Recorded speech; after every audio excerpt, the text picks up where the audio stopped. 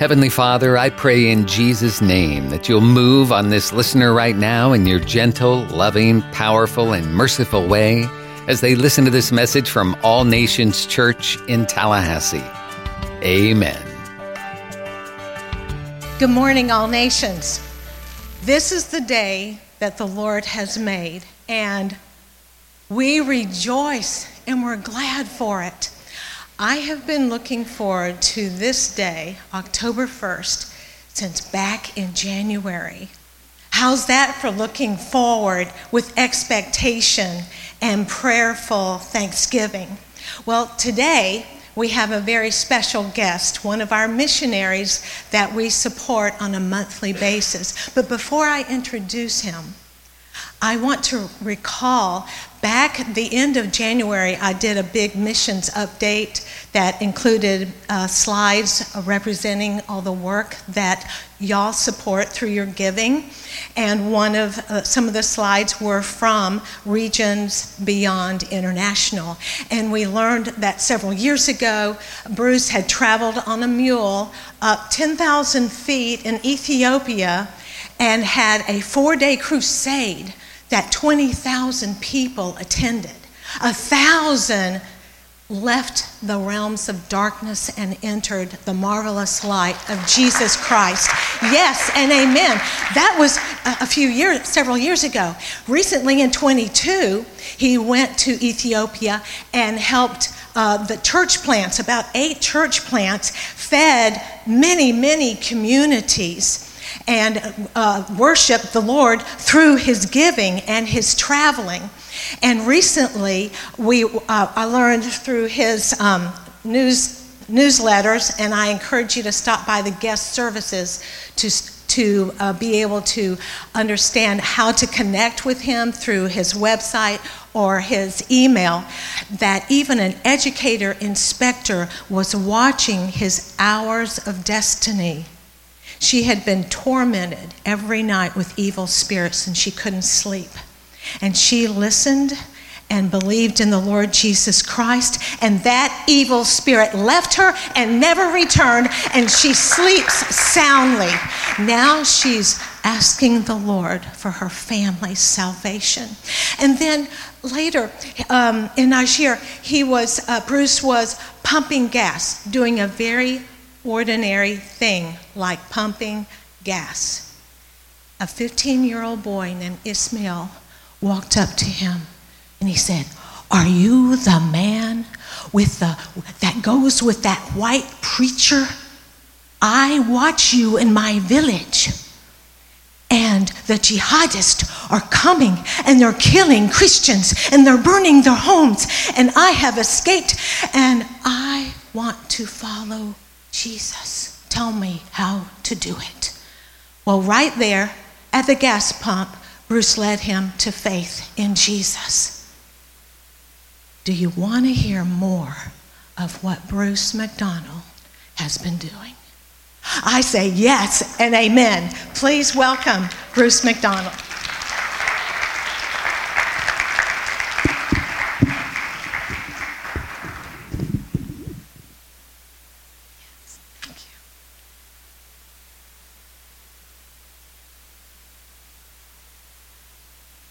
Well, glory to God. I am happy to be here with you today, and I hope everybody can see me all right. This is a big, wide expanse to be looking and trying to make eye contact with people, so I'll try, do my best, and if you'll just work with me, I'd appreciate that. And one of the things, there's a few things that I notice when I come into churches. And the first one is, how am I greeted? Do people even care if I'm there? And sometimes even as a guest speaker, people don't care if you're there. But I was just impressed the way I was greeted this morning and welcomed home. That was a nice feeling. And many people have come up and greeted me, and I thank you for that. And there's a lot of people that I can see that I know from years past, and I'm happy to see you again as well. And just looking out and just picking up a face or two here and there. Another thing that I noticed, and this may seem a little strange to you, is crosses. You know, a lot of times today, maybe this goes along with wokeism, I don't really know, but the pastor, that's an incredible sermon series. I'm going to have to watch that for sure. But a lot of churches don't have a cross anymore because it offends people. Well, I mean, everything we do in Christianity is going to offend somebody. And, you know, I love it when I come in and I see a cross, because not every church has one. And, you know, I believe in the resurrection power of Jesus that came about because he died on the cross. And that cross is symbolic to everything that I believe in. I was in Ethiopia, and I got to the airport. My flight was canceled, and it was going to be a week before I could leave. Now, you know, there's a lot of good places in the world to spend a week, but the capital of Ethiopia is not one of them. And I mean, I've been there probably 100 times, and I just didn't want to spend any more time there. And so I looked on the flight board, and there was a flight to Tel Aviv, Israel. And I thought, well, shoot, I'll get out of here, I'll go there. And so I sent my wife a text and said I was going to do that, and got on that plane, flew to Israel, and stayed in a Russian-owned hotel, which is good for me because I speak Russian, and we lived in Russia for a long time. And then finally went to Jerusalem, got one of these little, just arranged a tour, and you know, I don't know the proper names of all the places there, but there's this big church. Joni, you would know that it sits up on top of the mountain, and you know, it's like a whole bunch of churches combined, and that's where the cross was supposed to have been. And I had my knee was about the size of a grapefruit by that time, and ended up coming back and had knee surgery, actually a knee replacement before the week was out when I got home. But I climbed up into that church, and there's a ladder that goes up, and I went up the ladder, and my guide said, now this is where the cross was. And if you and you had to get on your belly and crawl into this plexiglass enclosure thing, and you could touch the place where the cross was. Well, you know, that a lot of that brings back some of my old religious upbringing, but nevertheless, I was there, and I thought, oh, I'm going to do that. And my guide said, but you're hurting so badly. And I said, you may have to help me get up, but I've not come this far to turn back now. And I'm going to tell you, everything in our Christian walk, we haven't come this far to turn back now. Another thing I noticed, let me pull up the little note that I made here. I was noticing in the worship that there was a lady that was standing up here. I think it was you, had a Jesus banner. Now, you know, I don't know the full significance of that, but I loved it. But, you know, to the outsider, it may seem a little odd. But, you know, jumping around may seem a little odd to some people. Raising your hands may seem odd to others. But the question that I would ask is, you know, I wonder what it's going to be like in heaven. I mean, man, I don't think that our exuberance in worship is anything like what it's going to be in heaven. Well, I'm going to go on and give you my message today. And before I do that, though, I was going to read just a couple of testimonies to you, just to kind of give you an idea of what's happening. My wife and I have been missionaries for now over 33 years, almost 34. And, you know, it's just been a walk of faith the whole time. But it's been a wonderful walk of faith. And we've had a lot of hard times, but everybody does. And the key is overcoming those things. Well, our primary ministry today is television ministry, which is something I never wanted to do. I never asked for it. I still don't want to do it. But I must be pretty good at it because our viewership's about 7 million people a week in Muslim countries. We've got our television program is on 7 different Muslim-owned stations, either by private companies or Muslim governments-owned stations, and it's directly on their airwaves. I mean, we're not piping in a program that you need a satellite receiver to get. This is on their regular airwaves, and we're on prime time every day of the week for 30 minutes, commercial-free, preaching the name of Jesus to Muslims. And I'm going to tell you, we don't have a lot of time in this world to mess around. And so I'm not going to preach just some little message that makes you feel good. I'm going to preach the name of Jesus, who he is, and what he can do. Because that is the only thing that'll draw people to him and keep them there. And so anyway, these are a couple testimonies we got this week, so this is really new. And some of these may or may not be in our next newsletter. There was a coup d'etat, I guess a month or so, maybe 6 weeks ago now, in the country where we do our programming and recording. That is a really serious thing in Africa when you have military coup d'etats, particularly in countries that are Muslim, that are invaded by terroristic organizations. There's 3 different terrorist organizations that operate freely in the Sahara region of Africa, which is where we work. And so it's always, you never know what's going to happen, but God has always got a plan. God's always in control. I can't even pronounce the guy's name, but he was a high political leader of the previous regime. And after the coup, he started watching our programs. I guess he didn't have anything else to do. And so if you turn on the TV, we're going to be there. And so he was watching, and it says that he got a message that he was about to be arrested.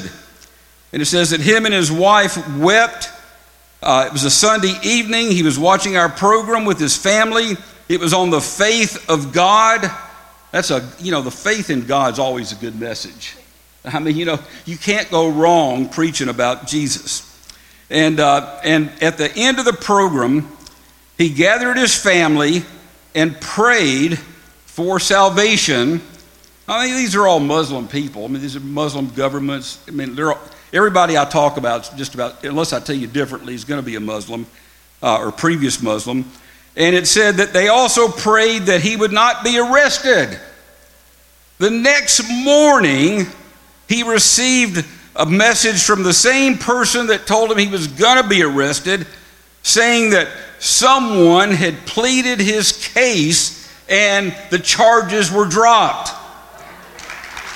And I don't know, but this leader believes that it was Jesus that pleaded his case. And why not? I believe that as well. Also got a message this week that there was a woman that brought her daughter to the hospital, spent all of her money trying to, little girl she was sick, didn't get any better. And so she brought her home not knowing what to do. And she was listening to our program. And as I began to pray for the sick, she brought her daughter close to the TV. This kind of thing happens regularly now. She brought her daughter close to the TV, laid her hands on her, agreed in prayer, and the girl was healed instantly. Now, what happens when people see that? What do? They turn to Jesus because they don't know what else to do. That's a good place to turn. Anyway, turn to your Bibles into the book of Isaiah. Well, let me start in Genesis, but go ahead and turn to Isaiah, chapter number 46. And this message really is a compilation of my life. And I would hope that any time we preach, that it's a compilation of something that God has put in us. that can be released. But when I was first asked to be here, it was for a testimony, and that testimony is grown. So I'm going to give you a growing testimony to the message today. Title of the message is God Meant It for Good. And it begins in the book of Genesis, chapter number 50, verse number 20. And it just, I'm going to give you the background, and then I'm going to tell you the application as we go through. And it says, this is the words of Joseph to his brothers after their father died. And he said, "You intended to harm me, but God intended it for good." If we look at trials and tribulations in life as an opportunity to see the goodness of God work, instead of complaining about them, you'd be amazed at what can happen in your life. And Joseph said, "You intended," and of course that's the devil always tries to hurt us. He has no power over the Christian, incidentally. Greater is the one that's in you that's in the world. You better learn to believe that and operate in it and thank God for it every day. "But you intended to harm me, but God intended it for good to accomplish what is now being done, the saving of many lives." See, God just doesn't work in our lives and bring us through trials just for our own benefit. He does it so that His plan in this world can be accomplished through you. You got to have a testimony. You've got to be able to tell people about Jesus and what He did for me, He can do for you as well. And that's the purpose behind that scripture. Now, let me look at Isaiah chapter number 46 as I carry on through this, beginning in verse number 11. "Remember the former things, those of long ago. I am God, and there is no other." If we just stop with every line that I'm going to read, we could stop this message right now, right at that point, and it would be complete. Because everything we need to know is contained right here. I am God, and there is no other. I am God, and there's none like me. There is power in those words. I make known the end from the beginning, from ancient times, what is still to come. And I say, my purpose will stand, and I will do everything that I please. Glory to God. God's plan is going to be accomplished. This next part is not so much a missions thing, but it's a life thing. Things are not the greatest in this world, but you know what? They never have been. If I watch news very often, I get depressed.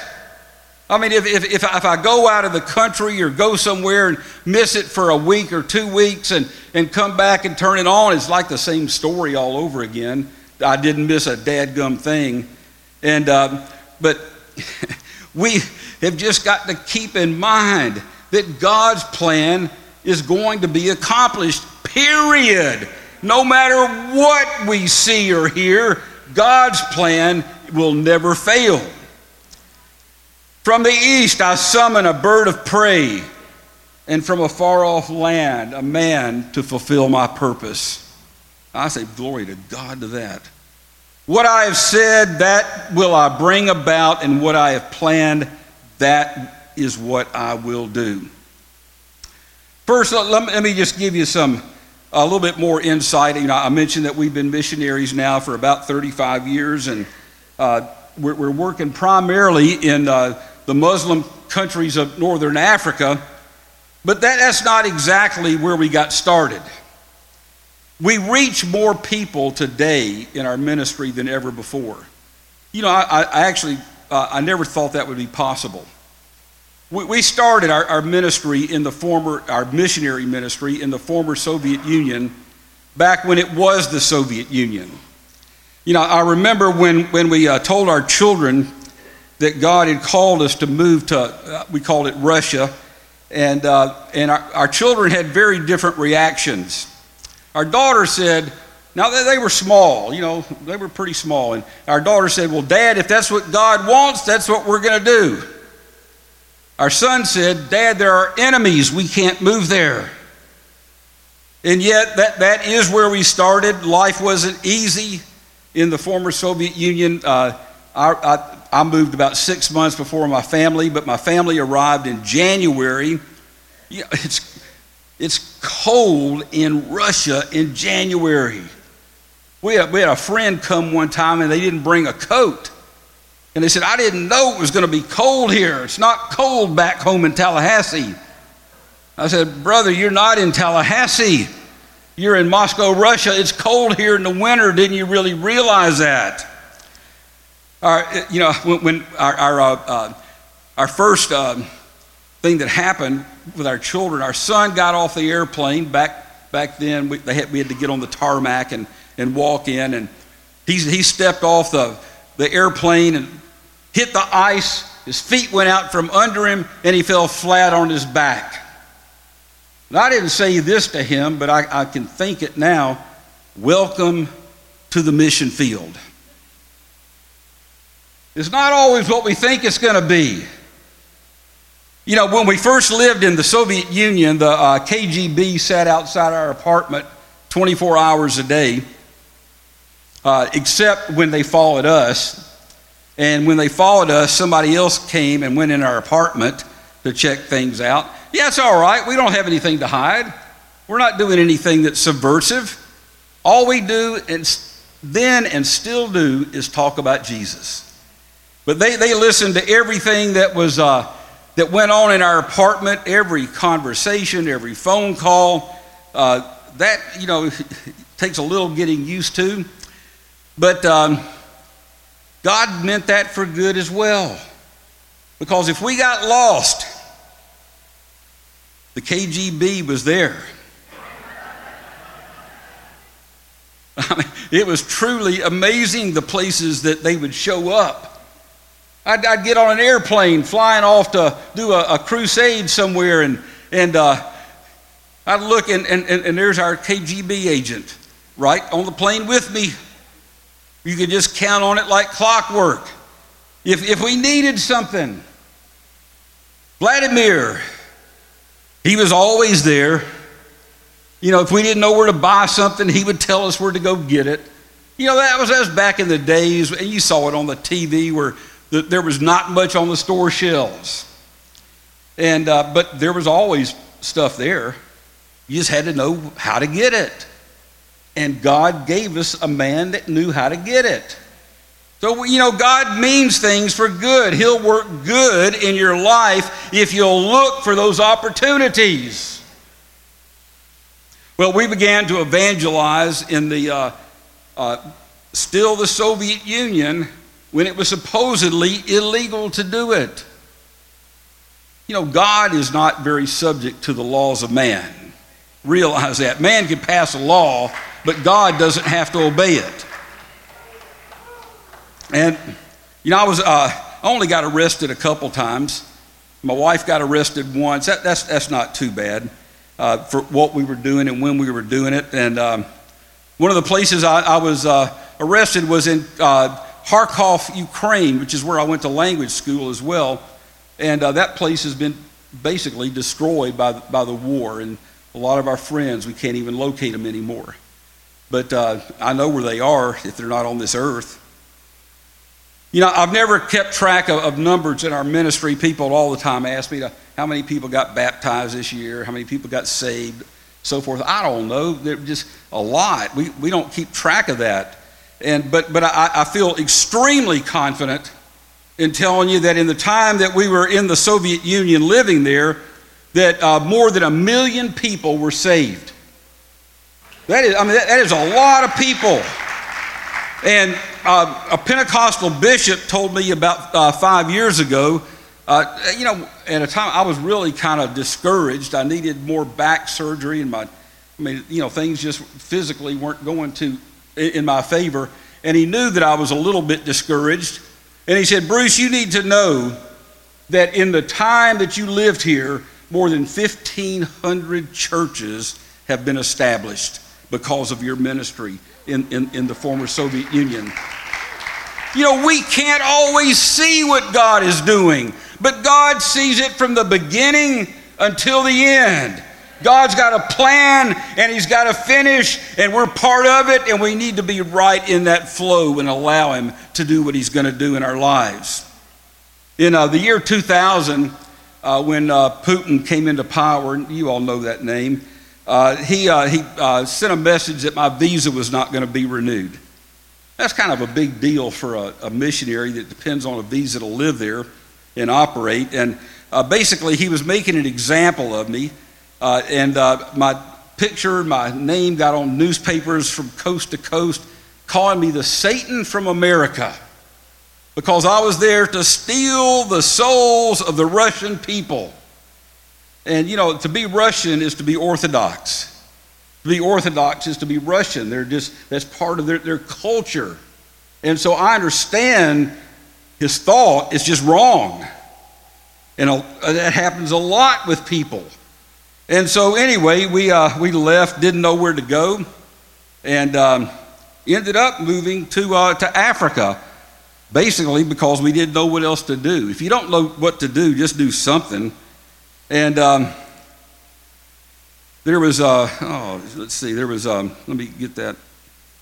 I made this note when I was listening to one of your worship songs.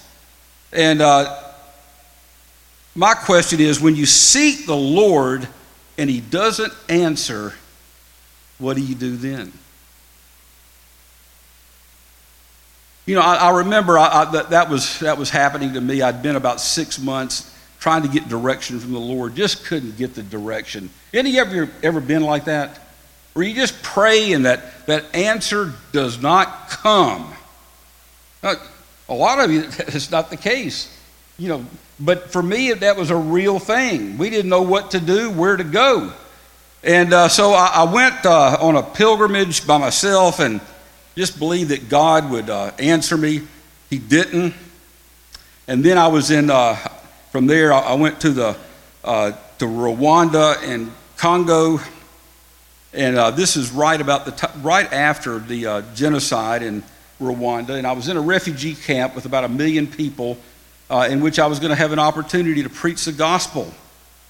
That's only God can arrange things like that. We didn't have a lot of money. We were not a big ministry that could just hire all this stuff, you know, and so we just have to depend on God.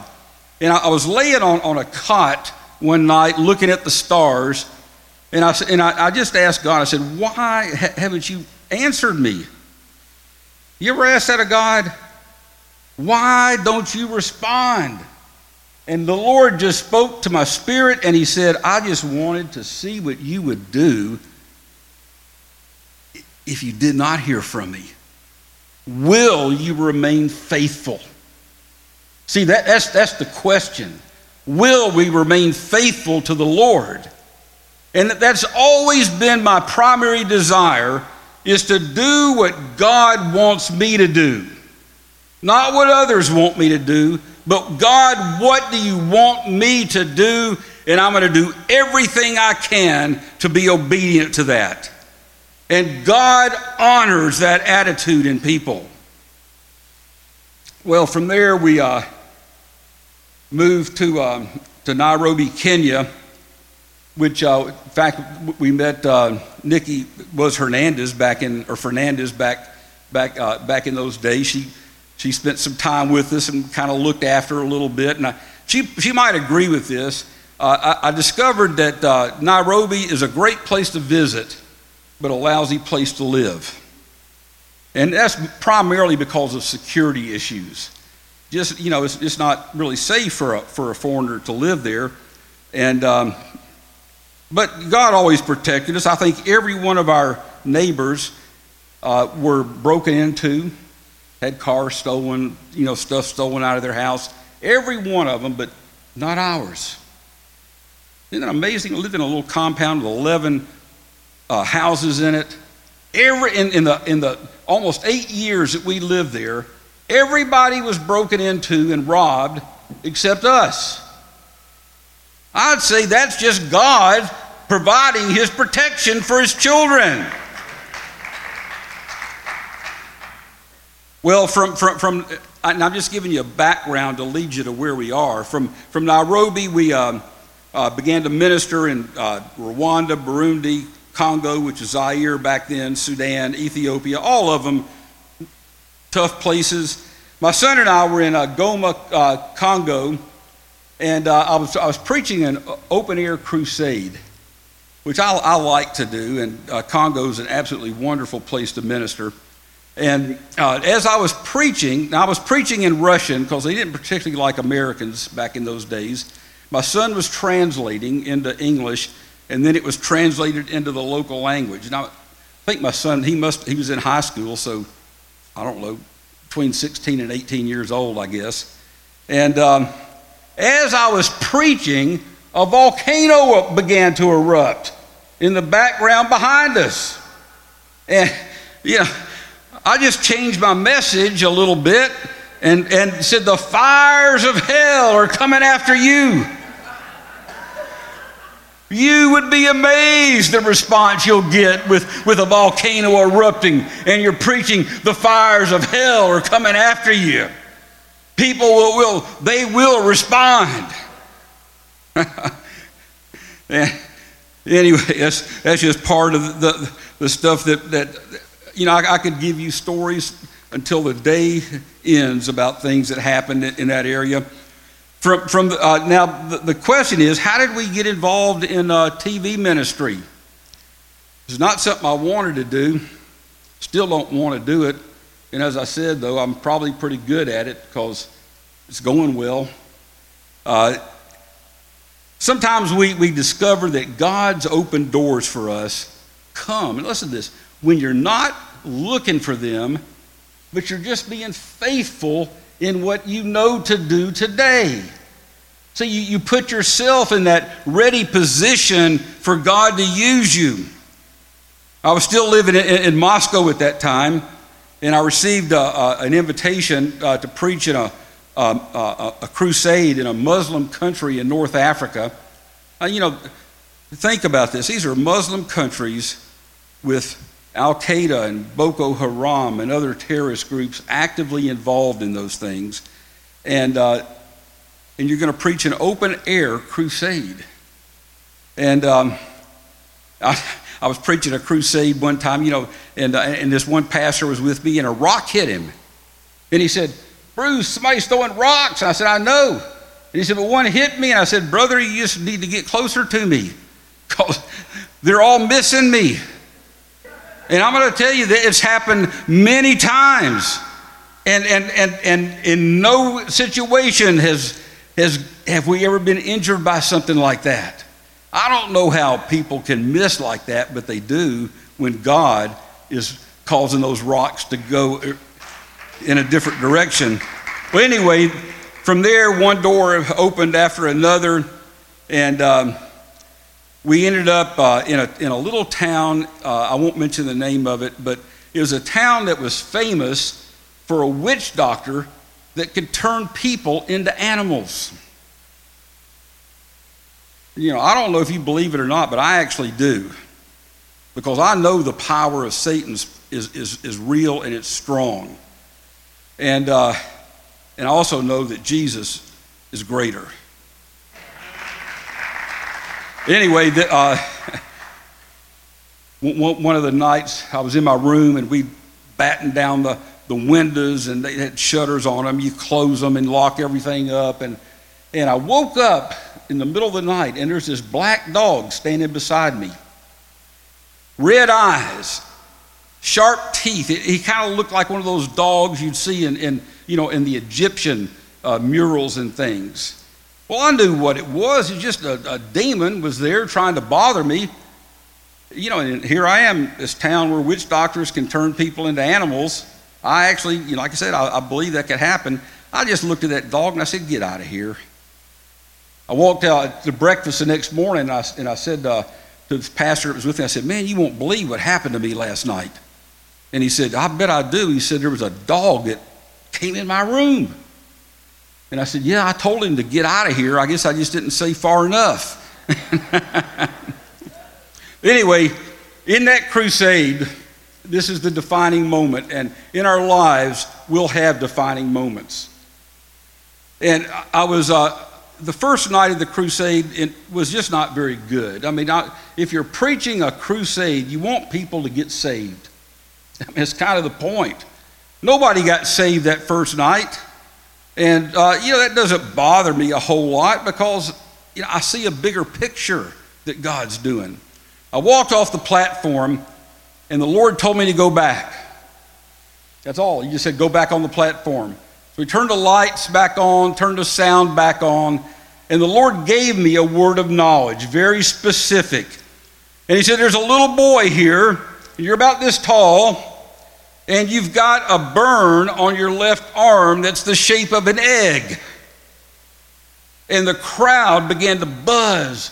I knew something was happening, and they ushered this little boy forward, 8 or 10 years old, and I could see in the moonlight that there was, I could see the white of his bone, an egg-shaped burn on his left forearm.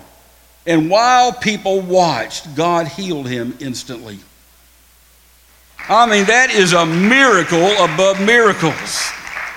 And anyway, the word of that went all over the countryside. I mean, they've got this incredible communications network. And the next night and every night after, people were just Muslims thronging to get saved and healed and delivered. And, God didn't disappoint them. Well, the national TV station sent a message. They wanted to interview me live on the evening news. It's the 6 o'clock news when I got back. And, I just didn't like doing stuff like that. Still don't. And they gave me a list of questions to prepare for, which I did. Got to the interview. They didn't ask me a single question on that list. And everything they asked me, I felt like was just trying to trap me into something. And so I thought, well, to heck with this. I'll just tell them what I want to. What have I got to lose? And so I did. And I told them that Jesus was the only hope for their nation. Out of that came an invitation at that station to do a live program every Sunday at 6 o'clock.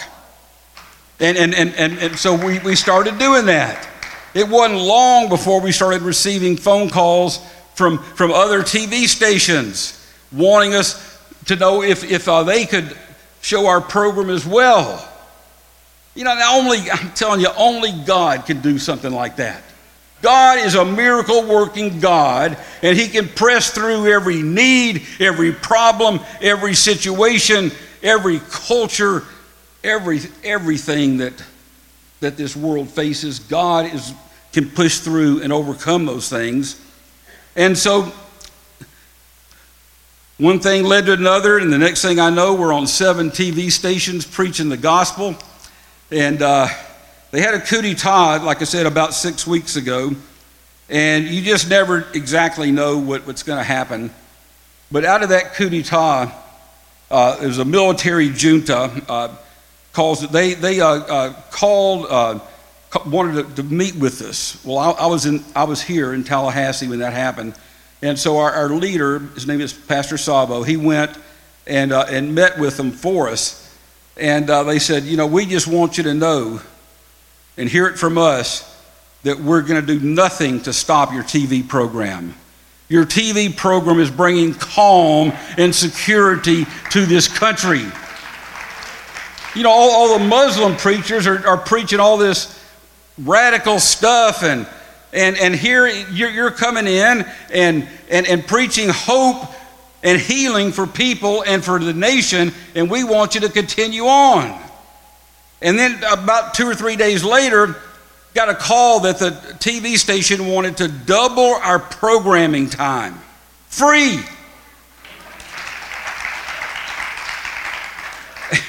Before the week was out, every one of the stations had doubled their time, free for us. Only God can do stuff like that. Now, it's a little bit extra for us because we got a lot of TV programming to do and to record, but we'll get it done. Always have. God will do it for us. Well, when I got back to the States after my last trip, there was something wrong with me. I mean, I wasn't sure what it was, and ended up in the ER. Spent 8 hours in the ER here in Tallahassee. My right foot was swollen. That was from a back surgery that didn't go exactly right, and it was compressing some nerves, and no hope outside of a miracle healing for something like that. And but I had something, so I went to the ER. They ran 15 different rounds of tests on me, found that I had some bacteria in my gut that was obviously I got in Africa, probably from a meal that I ate. And they couldn't identify what it was, but they knew it wasn't going to kill me. That's all I wanted to know. So anyway, the doctor's looking at my foot as I'm laying on the table, and he said, "What's wrong with your foot?" You know, it was swollen so big I couldn't get a shoe on. And so I told him, and he said, "I think I know what that is." And so he diagnosed it. I went, got some tests done on it, and that is exactly what it was. 3 little outpatient procedures that are relatively painless is taking care of it. And I've got feeling back in my right foot again. I'm learning to use it and strengthen it and walk again. I about developed what they call a floppy foot. And but God was in that as well. You know, God meant it for good. Now here I was, sick in the ER, and God somehow used that to bring a doctor that could diagnose this problem that if it wasn't fixed, could take my life down the road. God meant it for good. God doesn't cause illness, but He can use it in our attitude to bring about miracles and change in our lives. Let me read a couple more testimonies from our newsletters that are out there, and like I say, Ann invited you all to get one of those, and this is right after the coup d'etat. I wrote this newsletter that week, and there was a soldier that gave his life to Jesus by watching our television program in the barracks. You know, it's amazing. I mean, I still can't get over this. Muslim countries, Muslim armies, Muslim barracks, and they're watching Christian television. There's got to be something they're hearing that makes a difference. Now, I'm not anti anything except sin. I never mention anything about their religion or their beliefs. It's not important. All that's important is Jesus. Let's focus on that as we live in this world. Anyway, this soldier said that our programs are an oasis of hope in troubled times. You know, in the Sahara Desert, I wrote, oases are a fertile spot where water is found. And as such, they're the source of life in the midst of barren and dry land. And this soldier knew that Jesus provided rest and security.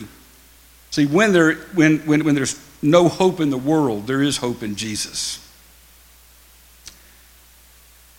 The national TV station chose to continue broadcasting our programs because their director said the gospel message brings order and clarity to people's troubled hearts. Man, you know, that's an astounding statement from a Muslim, that the gospel brings order and clarity to troubled hearts, and yet it does. At that same time, there was a young boy, now his name was Musa, and he was very sick. The doctors couldn't help him. They took him to the mosque, and the imam offered no hope, wouldn't even pray for him. And so as a last resort, they had heard about our TV programs. You know, when God's doing something, it kind of travels. If God's doing miracles in your life, the word will travel. And so they watched the TV, and they heard me say, you know, this can only be from God, because I don't know what else you could say. Only God does this. They heard me say there's a young boy that the doctors can't help, but Jesus can. And they brought him up, and he was close to the TV, and he was healed instantly. And that Muslim family is now attending church. A former Muslim government official sent his wife to us to get copies of all our programs so they could watch the programs at home. And she said that the programs cools her heart and brings peace to our husband. I mean, that may be not the way I would say it, but that's my culture. But in her culture, that it cools her heart and brings peace to her husband. And we've recorded so many programs. There's no way we could give her copies of all of them, but we probably sent her home with a few hundred of them that day, so that they could have something to listen to. Another military chief, this is the general, the very next day, he said, "God hears your prayers. We've seen it on television and know that Jesus can help even the Muslims." Well, then another Muslim leader said, "The soldiers see what," and remember, the soldiers are in charge. This is a dangerous time. "The soldiers see what God can do when we trust him, and even when we are surrounded by countless enemies, just like the days of Ezekiel." That's where we are now. I've had more knee surgeries than I can remember, quite candidly. I've had 4 knee replacements. That's 3 on one knee and 1 on the other. Just, doctor said I just wear my body out with what we do. I mean, you think about hours and hours and years on horses or 4-wheel drive vehicles, or sleeping in cargo holds of Russian airplanes, which we did many times, sleeping on the ground, which we did most of the time in Africa when we couldn't find a place to live. And so anyway, the first 2 knee surgeries on my right knee they didn't hold up. One of them was too loose. I'm very limber, and the first one was too loose, or the second one was too loose, and it was like walking on a rickety ladder. And so they took it out, tightened it up, did it over again. And in combination with that, I've had 5 major back surgeries. I've got more metal in me than you can imagine. I was in one African country and set off the alarm at the airport, and told the guy about it. He wanted me to, this happened to be on my knee, and he wanted me to take it out and show him. I rolled my pants leg up, and I said, "I don't have a zipper on my knee. I can't take it out." But anyway,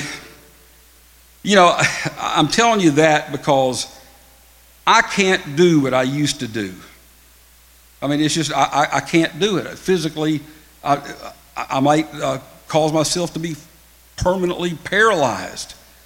But what I can do is to sit in front of a TV camera all day long, days on end, and record TV programs that people will respond to. I can do that. God knew from the beginning until the end the plans that he had for me.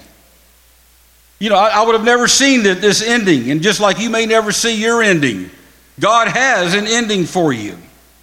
And it's a good one.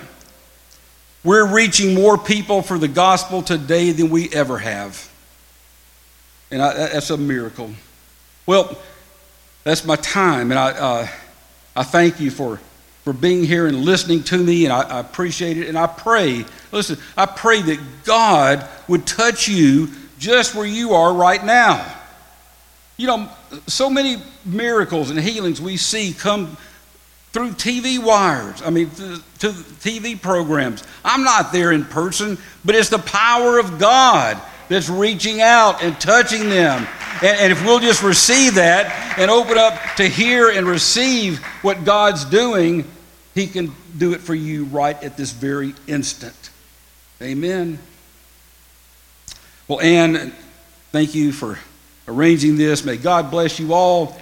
And I I hope that I'll have an opportunity to come back again and just not necessarily preach, but just be with you. It's been good today.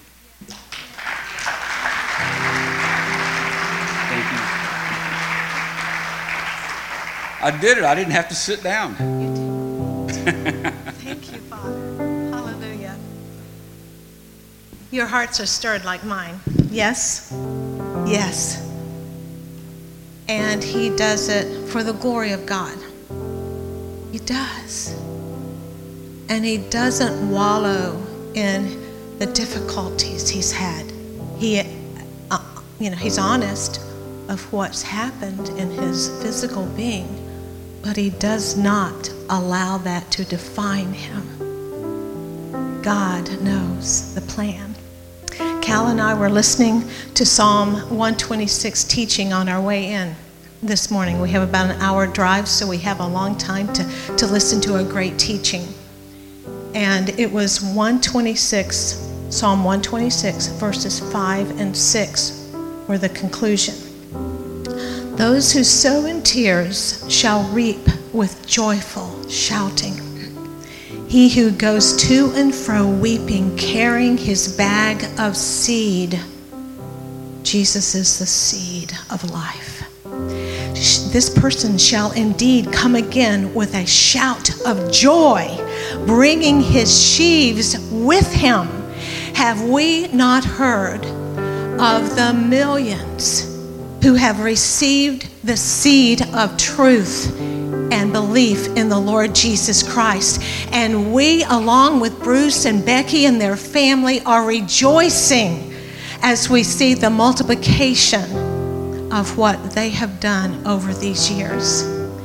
And I know we want to continually join and support him, not only with our prayers, but also with our giving. And so, ushers, will you come forward? We want to continue to sow into Regions Beyond International. And if you do make out a check, then in the memo, it can be for Regions Beyond International, or there would be a drop-down box. Either it's under Bruce and Becky McDonald or Regions Beyond International. Father, we thank you. We stand in awe of you. You are the one who orders the steps of a righteous man. We are righteous only because of the blood of the Lamb. And so we thank you for allowing us to just partner with your awesomeness as you use Bruce and Becky and the Hours of Destiny program that goes to millions every week. We bless your holy name, Lord, and we ask that you use our offering, our gift of thanksgiving, to be multiplied and extend this to regions beyond. In Jesus' name, amen. You made it to the end of the message, and now what? Is God leading you to make a change? Are you needing a good church home where you can grow and help others grow as you fulfill your part in the body of Christ? Then we invite you to join us at All Nations Church on Sharer Road in Tallahassee, a multicultural church founded on the truth of God's Word and the power of the Holy Spirit. Our Sunday morning service is at 10:30 and Wednesday night service at 7, plus youth group and kid power and small groups and more. For more information, visit our website, allnationstallahassee.com.